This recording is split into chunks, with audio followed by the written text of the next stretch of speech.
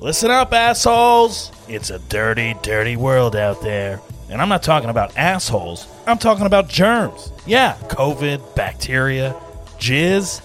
And jizz is the new germs. Look, let's face it. We don't want to touch anything these days. It's gross. So be sure to use Jizz Off hand sanitizer. Because one spray wipes the germs away. Jizz Off hand sanitizer is made up of 75% alcohol. But unlike the others, Jizz Off doesn't dry out your hands. 300 sprays per bottle, made in the USA, and created by 2 women. That's right, ladies, keeping it classy and clean. So do yourself and your family a favor and protect them with sanitizer, masks, and wipes at jizzoffproducts.com. And be sure to use the code AHOLEPODCAST. Jizz is the new germs, so go to jizzoffproducts.com. That's JIZZOFF products.com and use that code AHOLEPODCAST. Don't get caught with jizz on your hands. It's embarrassing. Guys, we've all been in this situation. Last minute booty call, romantic evening with the wife, you gotta manscape. You rush to grab that crappy razor. Ouch! Your weekend is ruined. That's why you need Smooth My Balls. Smooth My Balls is the next level grooming for the next level man. Introducing the Turf Chopper 2.0. The Turf Chopper has a premium alloy blade that glides seamlessly over those bad boys. And by boys, I mean balls. Never nip your sack again. It's also water resistant and easy USB charging. So you can plug it into your computer and multitask while tending to those testes. Order now at smoothmyballs.com and use the special code AHOLEPODCAST at checkout. Guys, don't keep the ladies waiting. Smoothmyballs.com and use that code AHOLEPODCAST. Hey assholes, it's the big asshole, Doug Bass. I just want to take this time to thank everyone for listening to I'm an Asshole and subscribing to our podcast. If you love the show, do me a favor, tell 2 friends, and maybe they'll tell 2 friends. We're just trying to get the subscription numbers up and the downloads up, so I really appreciate everyone checking out the show. And don't forget to follow us on social media at A-Hole Podcast. And if you want to watch the videos of the show, we got full videos on the YouTube channel at A-Hole Podcast or at Doug Bass Comedy. Do me a favor, subscribe to that too. Oh, guys, we got more assholes coming. Here's another episode. Thanks. Hey, today's episode is brought to you by Dogs Dig Doug Pet Care. That's right, I'm Doug. I dig the dogs. They dig me. If you didn't know, I own my own pet care business here in Los Angeles, and I've been doing it for 12 years. So if you ever need your dog walked, hiked, got to get out of town, want some overnight boarding, I'm your guy. I have 2 of my own dogs, Waffles and Penny, and they love when other dogs come over and play. So hit me up at dogsdigdugpetcare@gmail.com. What an asshole! Podcasting from Basshole Studios in Hollywood, California. You're listening to I'm an Asshole with Doug Bass. We've all been one, so let's talk about it. Now, here's your host, Doug Bass. He's an asshole, sir. He's an asshole. Hello, assholes. What's up? Welcome to I'm an Asshole with Doug Bass. I am your host, Doug Bass. Thanks for joining us here on the podcast. If you are watching us on YouTube, I do have video for this show, so go onto YouTube at the channel Doug Bass Comedy, and you can watch the show there with video. We did do this show via Zoom, the interview, so there are a couple moments where, the internet gets delayed and stops for a second or two. That's the day we're living in, of course, with Zoom interviews, but, it's all good. It's all quality interviews and Audible and all that good stuff. We have a great show today. We have comedian Alex Hooper, who is currently on NBC's America's Got Talent. He is a roaster. He is funny. I've known him a while now, and he's a great guy. So we're going to jump into the show right away with Alex Hooper. Hope you enjoy.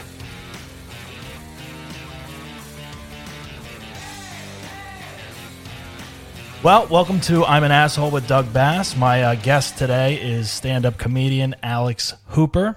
Alex, thanks for being on the Asshole podcast. I appreciate it. It's always been my dream to admit to the world that I am an asshole. So I'm happy to be here. I know it's not the most flattering title to be approached to be on, but, funny enough, I kind of own the title. Like, somebody a couple years ago called me a professional asshole, and I've embraced that title ever since. So I'm happy to be called an asshole. I mean, why not, right? I mean, I feel like we've all been one. And speaking of you being an asshole, you have appeared on America's Got Talent in the past, back in 2018, I believe, season 13. Yep, that's correct. And you are on right now as well, currently. Yeah. Now, congratulations. Thank you. That's a big I'm deal. there because I'm an asshole. Exactly. And now, like, your first appearance on that show. I mean, I've watched that show when it first started. I watched it more when like Howard Stern was a judge because I really enjoyed him. But I watched your first time on there, and you're a professional roaster. I mean, you're a stand-up comic. You roast people. That's what you do. That's part of your comedy. And it's interesting that when you're on that first appearance, everyone hates you in the audience. It's great. I mean, it's super funny, and the judges seem like, I mean, I don't know how much you can talk about the show. I know you have. I can talk about season 13 as much as I want. Okay, cool. Yeah, the past is fine. This season I can't reveal too much. Exactly, I understand. I can tell you, like, yeah, we can talk season 13 all day. Cool. So season 13, when you're on there, I know, like, the judges, like, they look like, they're in left field all of a sudden when you come out there and start insulting them. And it's great, their reactions and everything. But it's like, I don't understand, like, all right, like Howie Mandel, like, he buzzed you immediately. And I'm like, what the hell? I'm like, that's what I thought too. And he later told me that he just got really caught up with what the crowd was doing. Right. And so he had trouble seeing me for the performance because it was so loud in there. Like, I cannot. Like, it is such a unique experience to have 3,000 people scream at you from anger and hatred at the same time, and to be standing there by yourself, just taking it. Yeah, I can think of very few other people that have ever been through anything like that. And how he told me, when I came back this season, he's like, last time I was here, I got caught up with the crowd. They didn't like you, and so I thought I didn't like you. And then I went back and watched what you did, and I thought, this is amazing. This is hilarious. Like, I can't believe this guy did this. And he gave me the credit that I deserved, which is one of the reasons why I'm as far along on the show right now. I'm currently a quarterfinalist on season 15. Yeah. So redemption is mine. I came back when everybody said I should definitely not go back. And I mean, that audience, they thought they were done with me forever. Like, I know. The common theme was good. Get out of here and never come back. And I was just like, oh, you think that hurt me? That only made me so much stronger, you dumb idiots. Exactly. First of all, it's great exposure for you as a comedian. Like, win or lose, progress or not. It's like, millions of people are watching the show, and even if they hate you, it's like they're laughing at what you're doing because it is funny. And it's like, and the insults, like, yeah, like, a roast is a roast, even though that show may not be set up for that particular, like, format, but it's true, a lot of the jokes that you do on there. And it's like, it's like, oh yeah, even like, let's play just a small snippet from this season, your last appearance. Howie, what? Look at that marvelous head. You weren't born, you were hatched. Howie, I'm sorry. These are just jokes. Remember when you were a comedian? Why are you laughing? Heidi, I'm so sorry you're not here, but I understand why you can't be here today.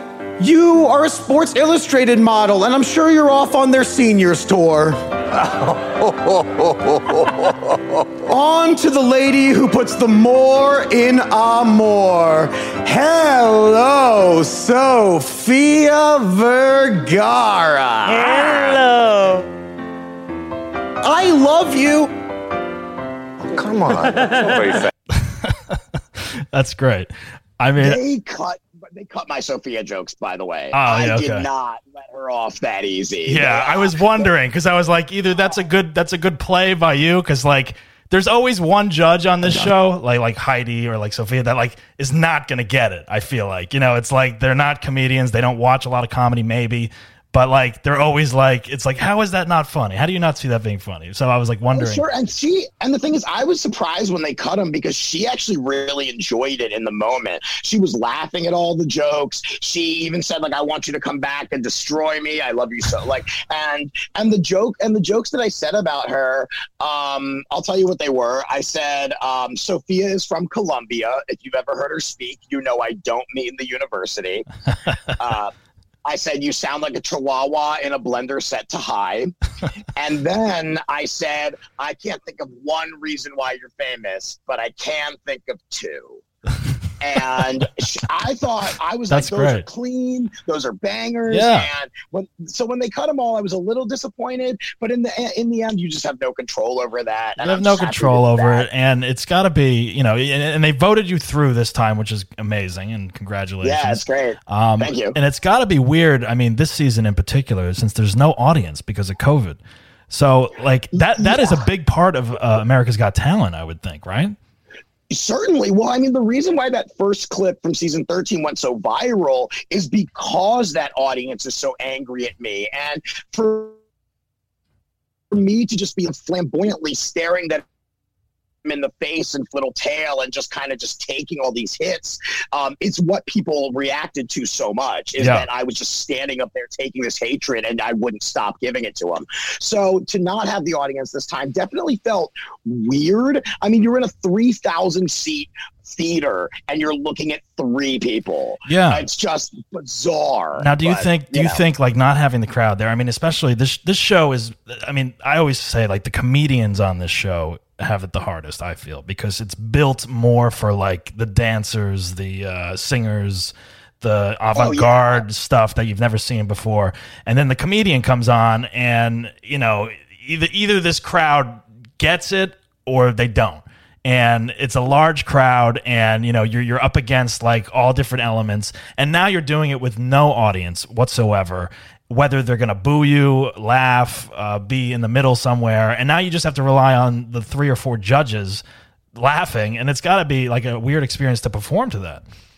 To be honest, I mean, you do comedy in LA. Yeah. Who's better suited to perform for nobody? No, it's true. Us? That is true. Like, yeah. That's what I told. There were a couple other comedians backstage that were on the show. They were auditioning the same day, and we were talking, and they were kind of in the same boat. Like, what are we going to do? And I was like, guys, we've been preparing for this forever. It's an open mic. We know exactly what to do in this situation. Right. So I wish the audience had been there because honestly, I don't think the outcome would have been different. I think the clip would be a little bit more exciting, right. But I think I still would have been able to flip the judges on this. Do you think the audience would have booed this time as much?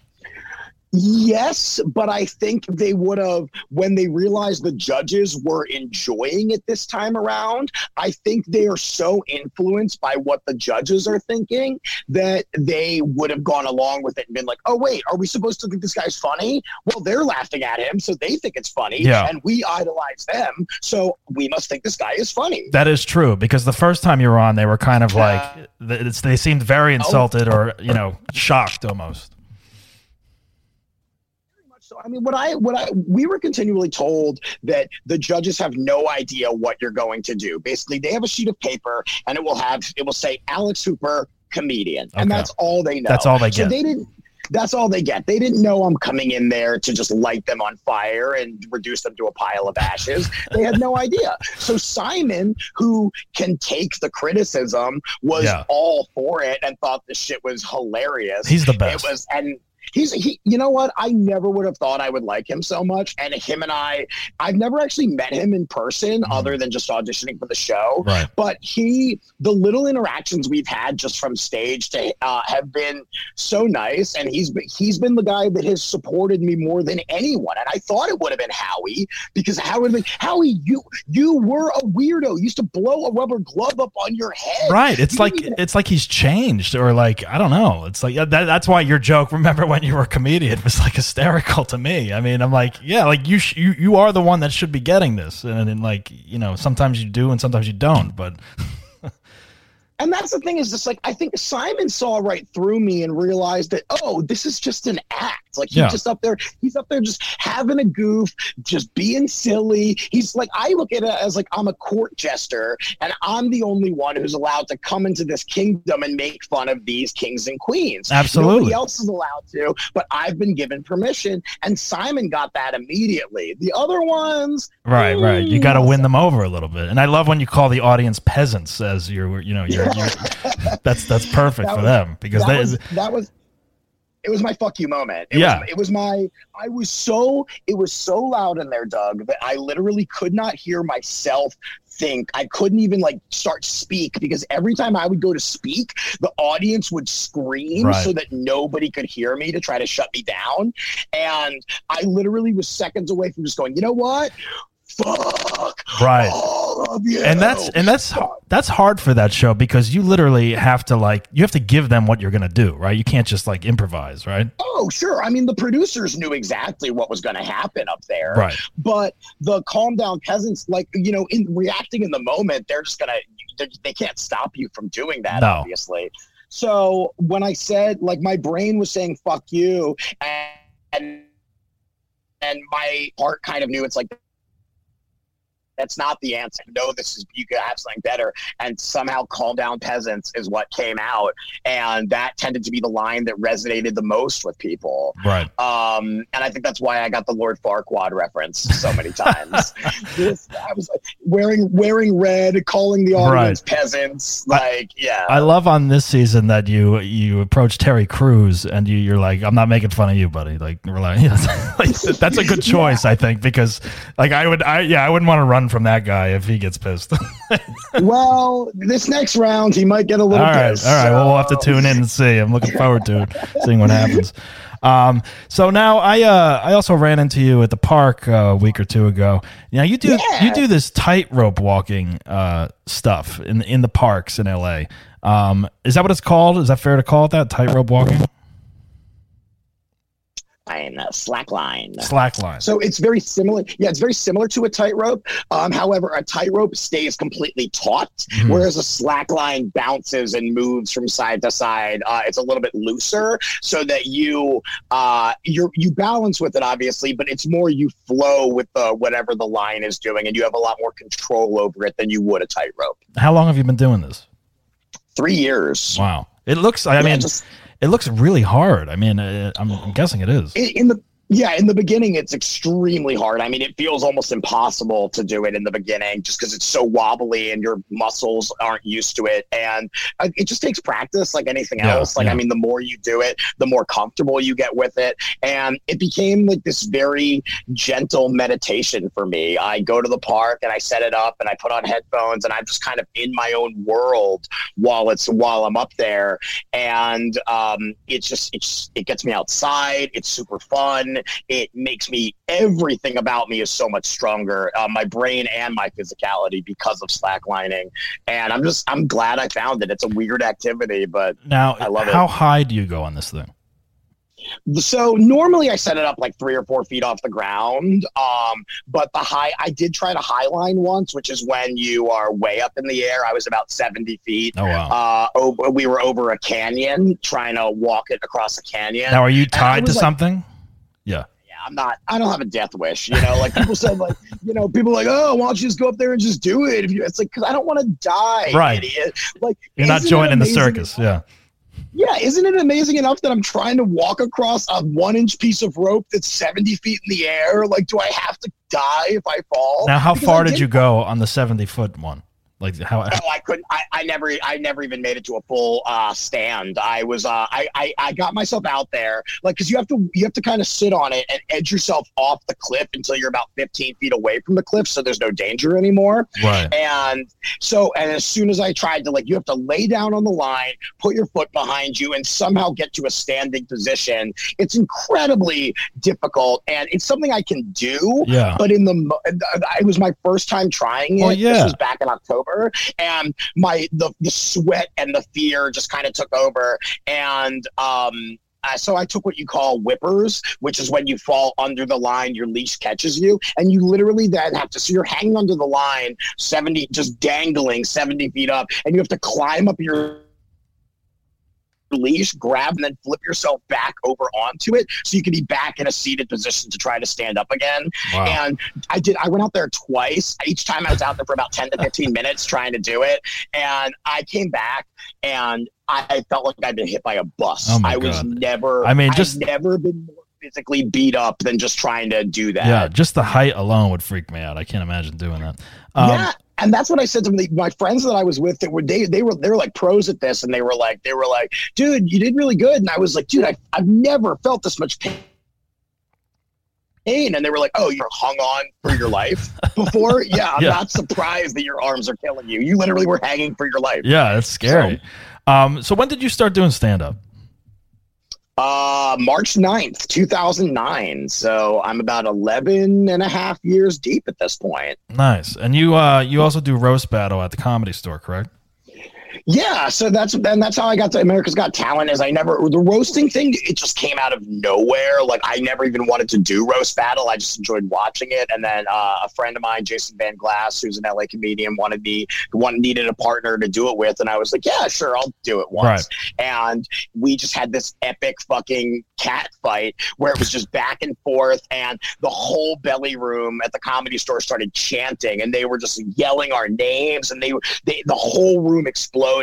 And I never had my comedy reacted to like that before. Like, people laugh and stuff, but never have I had a whole room screaming and banging on the ceiling while I told jokes. That's amazing. Oh my God. Yeah. That feeling is just like, the first time you did roast battle, did that kind of change your look on maybe a direction you would take your comedy? I didn't think it would. Like, I literally said, I'm never doing this again. And then immediately I was like, that was it. That was as good as it's ever going to get. And then Brian Moses, who's the host of the show, was like, you already have another battle. I've already put you on. You're going to be a main event. You're in 3 weeks. You're against this guy. And I was like, fuck, I didn't even want to do this again. He's like, you're in it now, dude. And I quickly rose to the ranks and got really good at it and became the LA champion, a title I held for over a year. Yeah. And it just, it's one of those things where you don't know where your life's taking you. So you just pick, you go with the direction that it seems to be getting traction. Exactly. You fell into it and it works for you and you're great at it. And I haven't done a roast battle yet. That's something where I'm like, I think it could be fun, but yeah, again, I'm like, I don't know if that's really my thing or not, like I'm sure I can come up with some insults and stuff, but again, like you said, it's like, it's a different kind of take on, stand up. And, I love watching it, but I'm always like, it's super fun. Yeah. Yeah. It's very, so you and I also have something else in common. We both went to Point Park University in Pittsburgh. Woo, baby. Man. Now what year were you at Point Park? 2000 to 2008. I got there in late 2004, the fall of 2004. I think when I got there. Yeah. I graduated in 2003 and I had moved out here to LA and took my last semester out here with an internship. But Point Park. I love Pittsburgh, man. I haven't. So do I. But I haven't been back since I haven't been back since 2003, which is crazy to me. Me neither. And I was supposed to record recording my album there in April of this year. Obviously, that didn't happen. But I was so excited to return to a city that I love so much and record my second album. So you were going to record your new album in Pittsburgh? Yeah, I had it all set up. My label was flying with a label called A Special Thing. They were flying out there with me. We had the venue all booked. We had the flyer made. Like, we were already selling tickets. Oh, wow. So we were there ready to go. Yeah. And then, of course, it was supposed to record on April 11th. So I don't have to tell you what happened there. Right. Exactly. But I love Pittsburgh and I haven't been back and I'm so excited. I'm always for myself. I'm always like, why haven't I gone back yet? I'm like, I lived there for 4 years almost, and it's like it's a great city to be in and hang out. Lots of arts and comedy and whatnot, theater. But every time people I was a Ducky tour guide there. Oh, were you? Yeah, you remember the Duck tours? Yeah. So that My job literally for 3 years was to talk about how great Pittsburgh was. And if you do that 1,500 times, it gets in your head and you're like, fuck yeah, this is a great city. It is a great love city. it Yeah. here. When people always ask me like where I went to college, I always say like Point Park, and people are like, "What? What's that? Like, what is that? Like, you know?" And I'm like, they're like, "You mean Pitt?" I'm like, "Yeah, Pitt." I'm just like, I don't feel like explaining like what it is, even though it is like a really well known like school for the arts and whatnot. Yeah, it's a big. It's just a small liberal arts college. I always called it Pulled Pork University. Pulled Pork University. That's good. It's a big football town. You know, I mean, one thing I like that you did is you got to go to the Super Bowl this past Super Bowl, right? So I didn't actually get to go to the Super Bowl, the game, but I got to go to Miami for Super Bowl week and interview a bunch of the players during media day, which was so exciting for me. Like I love football. I'm a Ravens fan because I'm from Baltimore originally, but I was in Pittsburgh when they won the Super Bowl in 2005, and that was just so fucking cool to be there. Yeah. This thing you did with Craig Gass, the interview at the Super Bowl. I'm gonna just play a little second of this. Hold on. Yeah, go ahead. He doesn't watch football. He doesn't know anything about football. He literally just found out Tom Brady's not here, and he can't understand it. Will you guys just sign it? I'm trying to get some players to sign it to send to Tom. Alex, they're not supposed to do autographs during the thing, so they can't do that. For me, does it feel weird that you're sitting in Tom Brady's seat? That was just a great segment. Like, you just think everyone is Tom Brady or like he's supposed to be there. Yeah. Mahomes is like his reaction to that is just classic. Dude, it was so fun. Craig Gass has been a friend of mine for years. He's taken me on the road with him. He's and for the past few years, I've been helping him. He's done the Super Bowl gag, but I've helped him write for it. Like, I've just given him questions to ask the players and come up with different themes and things like that. And this year, the main guy he usually takes couldn't be there, so he called me up and was like, "Alex, if you can do this, I'll fly you out to Miami. We'll go to these like press things and stuff." And I was like, "Fuck. Yes, 100%. I'm so down for this." And then when we came up, the actual theme by her name's Courtney Cronin. She's a great comedian as well and a roast writer, and she came up with that theme, and just like we just ran with it, and just being in that energy on that floor and getting to meet these players, and they were all pretty open and pretty cool about it, and we were allowing them to like roast me and stuff like that too. So it was just one of those experiences where I was very just, genuinely happy and honored to be there. That's awesome. Now, you're also a big dog person. I am as well. I walk dogs professionally. So you have pugs, right? I do. I got two of them. You have two pugs. Wow. They're adorable dogs. My wife always wants a pug, and we haven't gotten a pug yet, but we have two dogs as well. And you also released a pug yoga calendar. Is that correct? I did. In 2018, I made these silly Instagram posts of me just doing yoga with my dog, and the internet just kind of like everyone on my social media was like, "This is hilarious. What are you going to do with this?" And I was like, "I don't know, nothing." And this is for fun. And then people were like, "Make a coffee table book, make a calendar, make mugs, do anything." And I told Troy Conrad, who's an amazing LA photographer.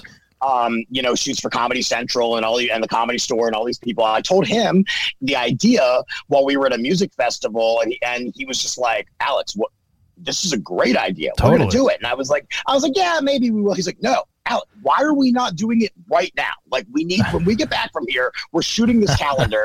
And, it was one of those moments where I put so much love into it. I said, if I'm going to do this, I'm going to do it right. I'm going to make something that people will be proud to own, not just some rinky-dink shitty Vistaprint calendar.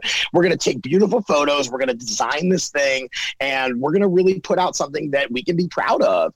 And by a miracle, it got to the Ellen show before she was a total monster, as all of this comes out. Good timing. You don't want to be on there now, probably.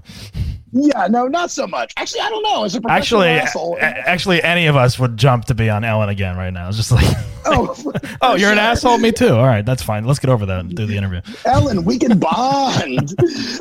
It got to her, and she featured it on her show, which was one of those moments where I was like, this was one of my stupidest ideas ever, but because I just put so much love into it, believed in it, and I put the work in to make it something good, then look how far it got. It got to like the biggest daytime show Absolutely. in the universe. People love anything with dogs on it. Like you want to, raise money for something. Like I do a show called The Dog and Funny Show, which is just me doing stand-up comedy and, talking about my experiences with dogs as a dog walker in LA. So it's like, and I've been able to like tour around a little bit with that around the country, but like, again, dogs are like just bring people together, and it's something that everyone can connect with. And plus yoga in LA, there you go. Exactly. I mean, and the funny thing is I don't even do yoga. Like, you don't do yoga? I don't. Like, I've done it a bunch of times, but I don't do it in any sort of regularity. Oh, all right. I thought you were like a yogi. No, that's kind of the fun of it, is that people it's just me playing another character. Like, right. I even like, that's why I consider the roasting thing too. Like, I consider it a character. Like, it's a big part of me. But this is just another thing that I can do. Like, when I'm on America's Got Talent this season, like, I have I say like, hi, I'm Alex Hooper. I'm a roaster. And so that crowd knows me as just, I'm a roaster. Right. So they might not know all the other things. But I think that's part of being just a fully formed comedian. And I'm not fully formed yet. I'm on my way there. But you just have to embrace all these different facets of things you can do, and the more things people know you for, then the bigger your audience becomes. Exactly. So, and like when you are a roaster on AGT, and you wear these like amazing like outfits as well, these costumes, which is part of your your persona, your character, you as a comedian. And I think like when people first see you come out there, like, with this outfit with the tail and everything, they may not know what to expect, which is like the best part, I think, of your act, because then you just become like, an asshole and start roasting these people, and they're like, oh, I wasn't expecting that, One of my favorite things is that people are like, how can you wear that and think he can roast people? And I'm like, that's the point, you dumb fuck. Right, like, exactly.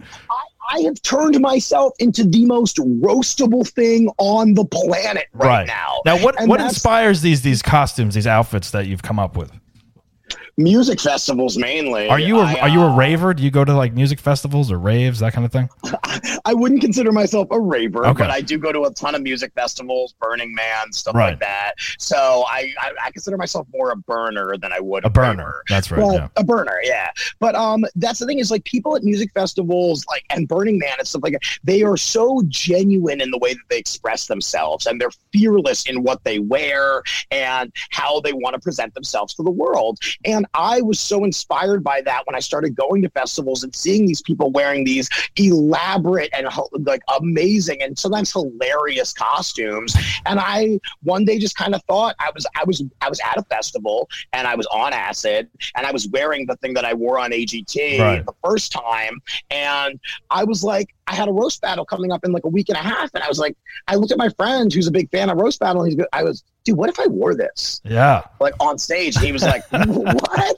And I was like, it's a perfect situation. Like, I'm not going to wear it to do stand up, but what if I could wear this like to just roast somebody? Right. So you pick this outfit or these outfits like for specific moments, like AGT, roast battle. But if you would just do a set, like if you're doing a club in Chicago or something, are you going to wear that? No, or are you just going to be? I wear a kimono. I wear kimonos. Okay. I have it's a very just like jeans, black t-shirt, but I always have a very colorful kimono, usually over top.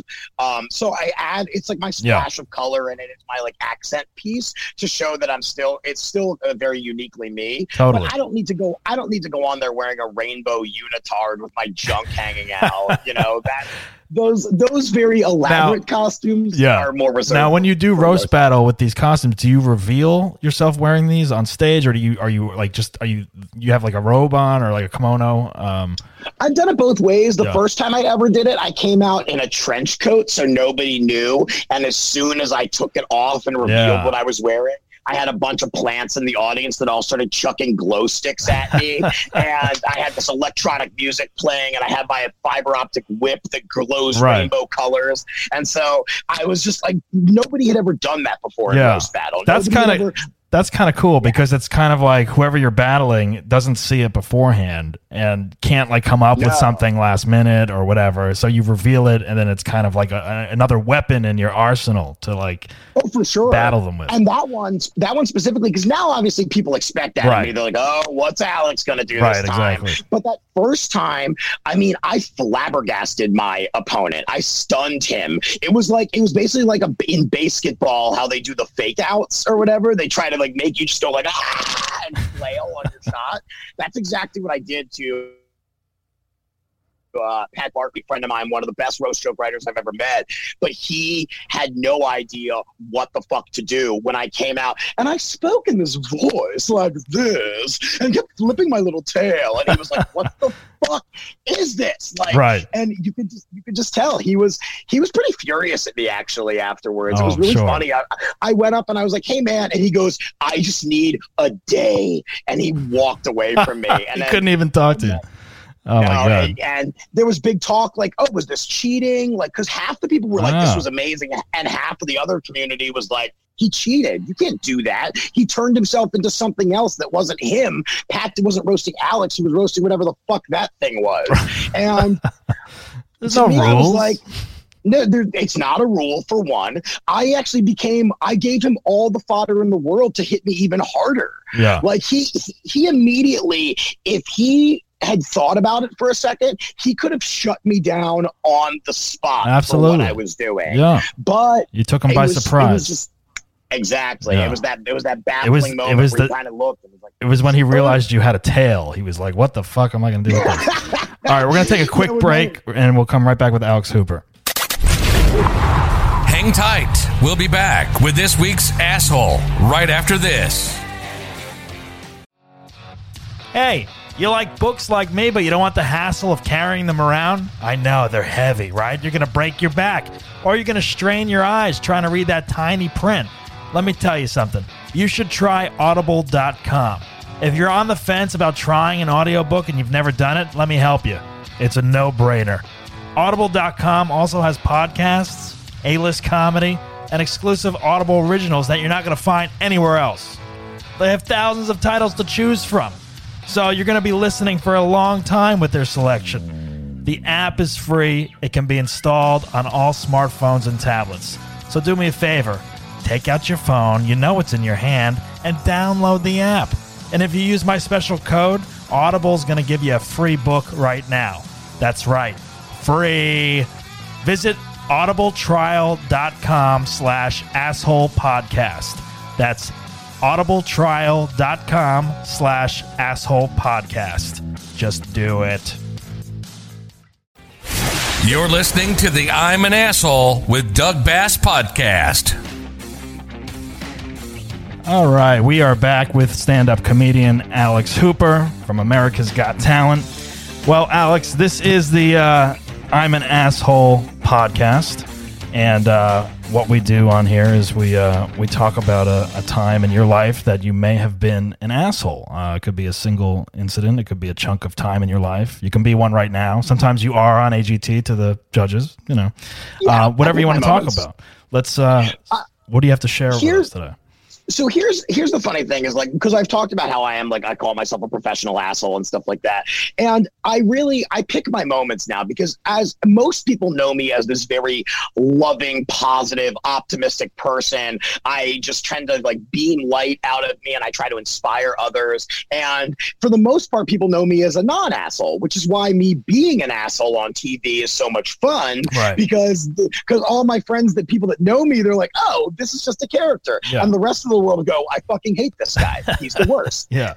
But all that comes because I used to, for so many years of my life, I hated myself. I thought the world was against me. And because of that, I lashed out on everyone and tried to bring them down to my level of misery, because I thought that was the only way to make the playing field fair. Okay. And specifically, when I was really bad in middle school, going into high school.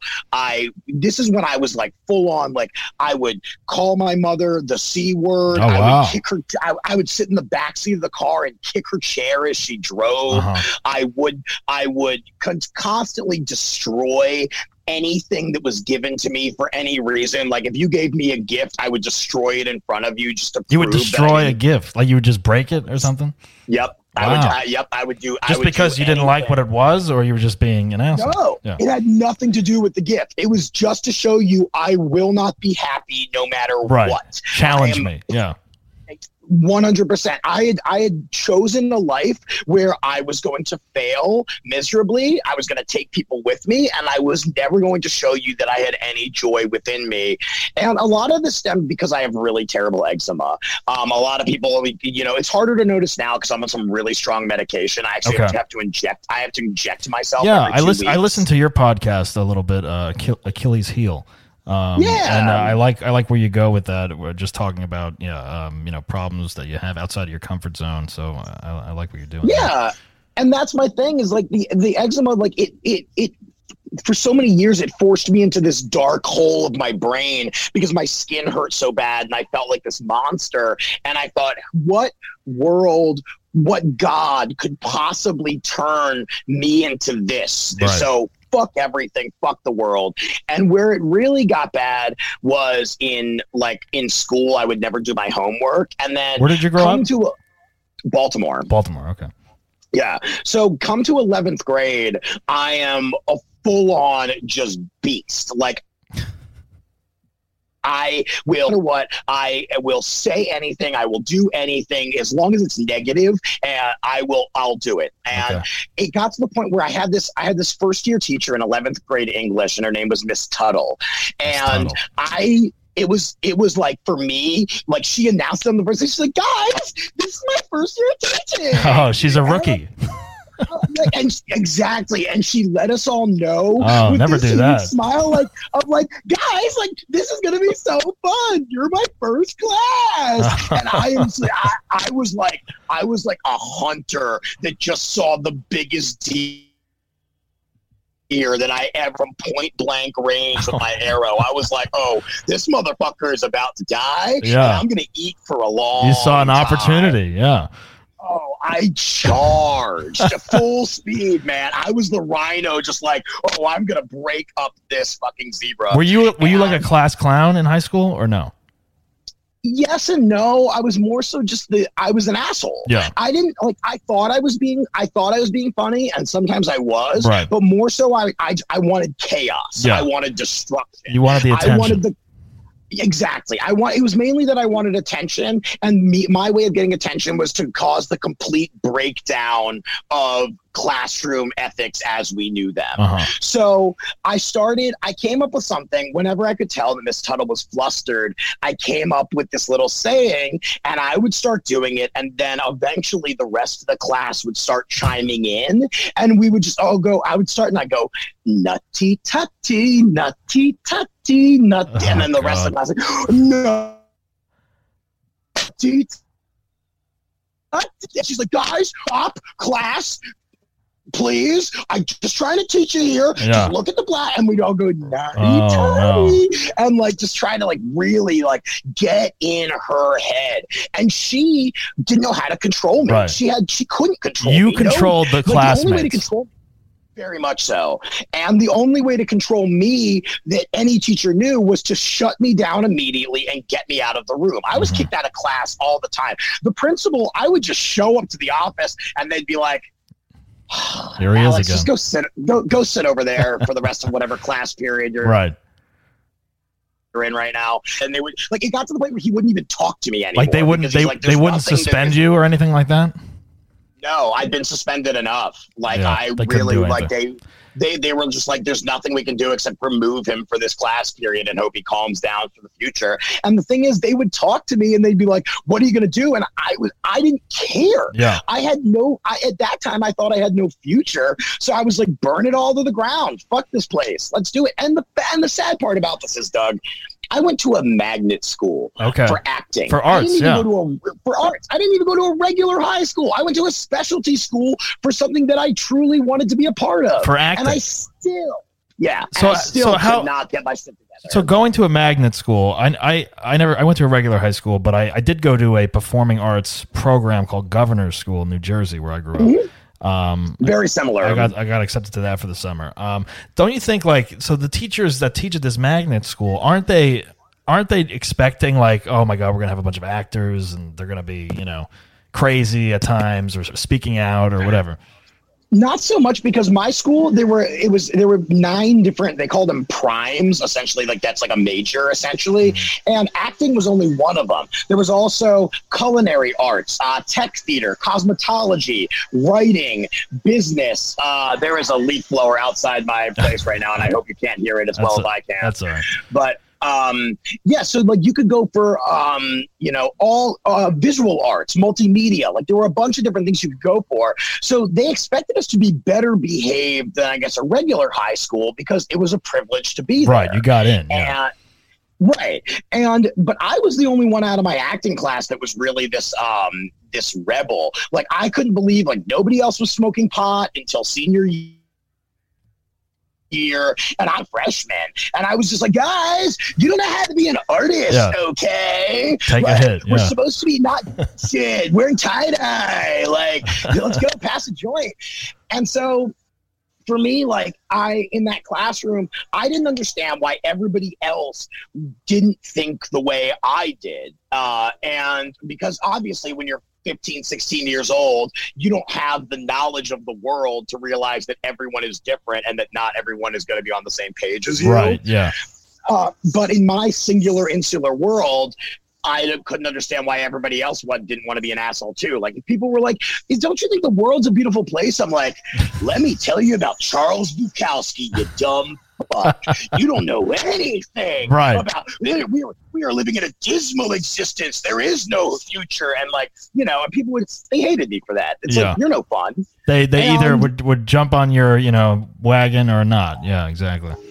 Very much so. And most people at that time wouldn't jump on the wagon, as I wouldn't jump on it either when I look back. Like, it's hard for me to look back at who I was, because I've done so much work on myself to be this super fun-loving person, that when I think about how big of a dick face I used to be, it just, almost like I've done the work to like get over it, but it's still like painful to think like, God, I really I lived to hurt people and to make them uncomfortable. And part of is what has led me to be such a good roaster and comedian, because I never wanted to play by the rules. And me not playing by the rules and me doing things that people said, why would you ever do that, is what got me to where I am now. Right. But at the time, I didn't know it was leading to anything. I thought I was going to be in jail. Yeah, these are all like moments that you piece together after time, and you say, well, this happened for this reason, and maybe I can apply that to that, and learn from this or whatever. And this teacher that you used to essentially roast in a way, whether you knew you were doing it or not at the time. What happened to her? Did she ever like control the room? Did she just give up, or what? Oh no, she kind of gave up. It was her first year as a teacher, first year at our school. So she's young and fresh, probably 24, 25 years old. Right. And she didn't come back next year. And I thought like, oh man, I really scared this bitch away. Like, woo, woo, woo. I was proud of myself. And then I asked my parents, I was like, did you hear that teacher is gone?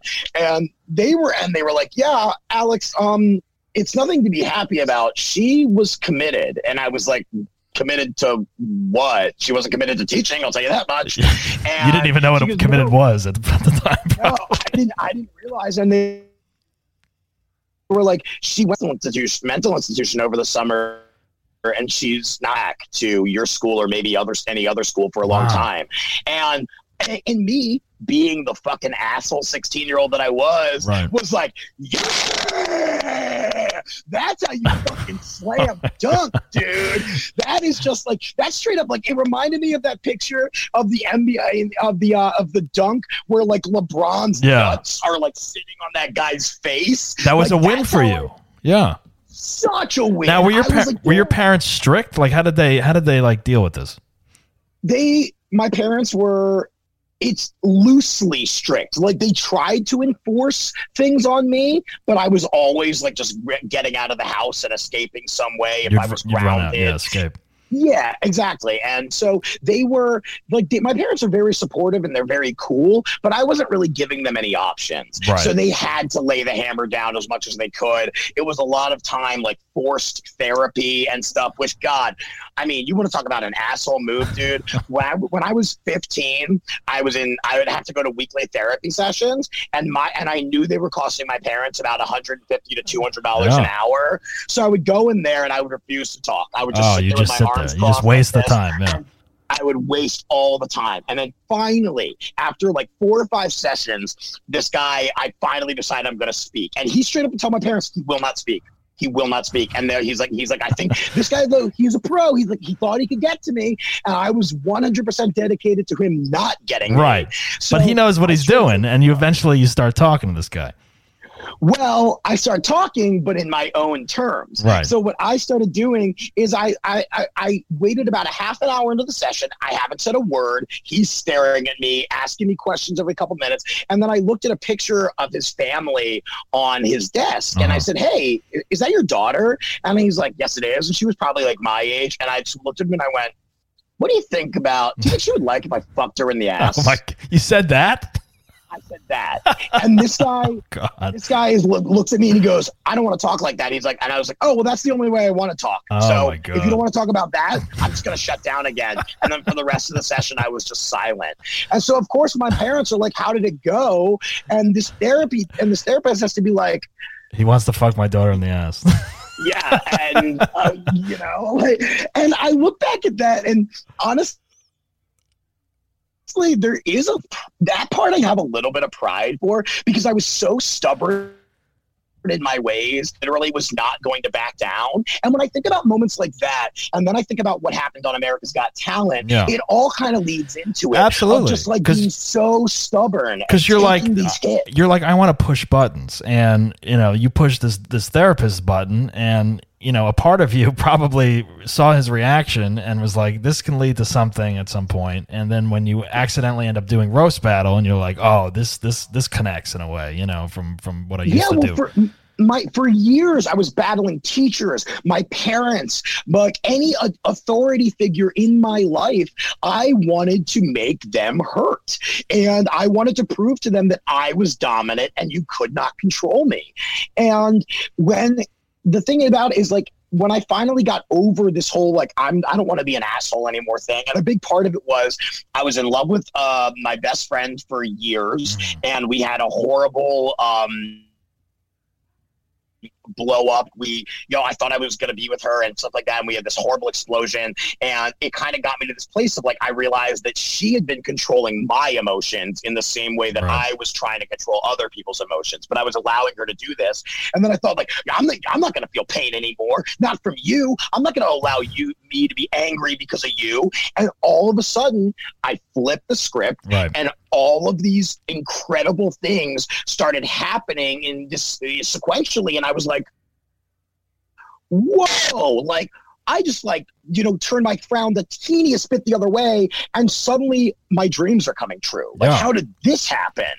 And that's kind of like when I realized take what you learned from being an asshole, but apply it to being a better person. Exactly. And think about how you made people feel in the past. Think about the things that you did, and really focus on the fact that you used to bark at old people and, steal cigarettes and, yell at teachers and whatever else I used to do. It all adds up to who we become eventually. And sometimes, sadly, it's the only way people learn, right from wrong, or treating people one way or another, or doing it just for the laugh, like sometimes, when I was a kid, I would do things just, this is going to be funny. Like, I don't really care how this person feels afterwards. But now you look back at it, and you're like, oh my God, like this teacher that was committed, like whatever happened to her, do we know?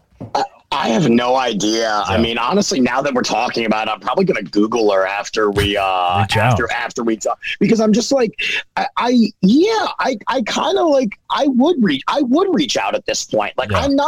I'm not ashamed of who I was because I didn't know any better. And if I were my parents, I wouldn't have known what the fuck to do with me. Like, Right. for so many years, I thought I will never have kids because if I have to deal with me, That's my that's what I'm scared of. It's like if I have a kid and like, yeah, like, I mean, obviously there's far more worse situations than either of us have been, being an asshole, but like, it's like, what if I, raise the next mass murderer or something? It's like, I don't even want that on my, like, oh my God, like, I know it's too much to think of. Genuine fear. Because I know there's a part, like, I know I would shower my child with love and stuff like that. But there's a part of me that's like, but my parents showered me with love. Right. And I still did all that shit. And it took me years to come out of it. I mean, my parents, they never gave up on me, but there was definitely a point when they were like, we're not going to do this anymore. And we love you no matter what. But like, whatever happens to you, we're not responsible at this point. We've done everything we can.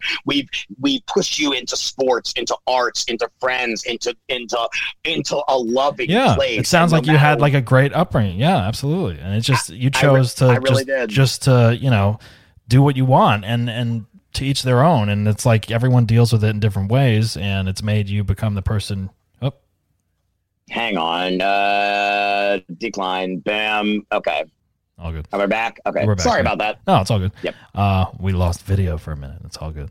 What was I saying? Yeah. So I mean, yeah, it's all part of who we become, and I mean, even if you get a teacher committed, which is it's kind of an amazing accomplishment as a kid, I would say. I hate to laugh at it, but like, I'm kind of thinking that she's watching you now on AGT, and it's all coming back to her. It's like, oh my God, I can only imagine. She had to check back in. That's kind of the amazing thing about it is I look back and I was like, wow, God, I was such a jerk. Why did I act like that? But also in the same respect, I'm like, well, why did you let a 16-year-old walk all over you like that and control your emotions? And I just got to the point where I was like, it doesn't excuse what I did, but I literally just picked out a very weak person and was like, I got this, right. Yeah. And you could tell, yeah. Yeah, and the fact that I pushed it as far as I did is kind of it's almost like a testament to how I would operate in the future of like, how close can I get to the cliff before we fall over it? Right. Like how much can I dance on the edge before like complete annihilation happens? And when I look at things like that, it's like, man, if I just knew how to control my own emotions, I could have been doing things for a much greater good for a longer time. But obviously, you can't tell a 16-year-old to, hey, you're going to be happy in a few years. Don't worry. You're just a kid. Right. Because your brain doesn't understand that shit at that time. Yeah, exactly. I mean, no, you're figuring everything out at that age, and there's a lot going on. It's like no one's perfect, and you have to go through those moments to figure all that stuff out. Definitely. Well, that's a very funny and interesting story, I would say. I've never heard that. I've never heard that one. Committing the teacher to the mental place for the year or the summer or whatever. Very not proud. I'm very not proud of it. Oh my God. But that's why it's fun to do a podcast like this, because like as soon as you said, you're like, we're like, think about a time when you were an asshole. Yeah. And I was like, a time. Well, that's what I love, especially like with comics. It's like most comics have no problem being like, I'll do it right now. You want to do it today? It's like other people that I've like, it's like I have to coax and massage some other people. Like, don't worry, it could be something very simple. It doesn't, it's not going to ruin your job or career. It's like. Some people are like, let me think about it for a month and I'll get back to you. It's like, but that's why I love that you do this podcast, is because I'm not, I like talking about the person I used to be, because when you know the person that I am, that it shows you how much you can change if you believe in something and you believe in yourself and you work on it. So like, sometimes people go, what? You were an asshole? And I'm just like, yeah, like the biggest one you've ever met like in your life. Like, right. I was the worst child, and I wanted that just chaos. And the fact that I got myself to this point, and now I'm figuring out how to be a provocateur, but in a very healthy way that does push the envelope of comedy and allow me to be this unicorn out there. Now I figured out how to harness my evil powers for good. Exactly. And everyone knows it's in good fun, the roasting. And if they don't know, then they don't have a sense of humor for that taste of comedy or whatnot. And for sure. And it's not for them, and that happens. I tell people this all the time. They're like, when people say I'm mean, I'm just like, look, if you don't own your flaws, they will own you. Right. And if you're I tell people, I'm like, make fun of me, hit me. I'm comfortable with myself. Do you think do you think I can put on a rainbow unitard and a purple tail and walk onto national television because I'm not comfortable with who I am? Fuck you, dude. That's confidence. I know that's 100%. And that's when you wear the confidence on you and you can use it for this, then people start to kind of realize that it is all in good fun. Yeah. And that's that's a lot of, this business and comedy is confidence and, being who you are and not being afraid of it, and it took me years to get there, man. I mean, that Pat Barker battle, same here. That was a life-changing moment for me because I suddenly realized I can do whatever I want. And part of me before I did that battle was I thought, are you going to do this at the Comedy Store?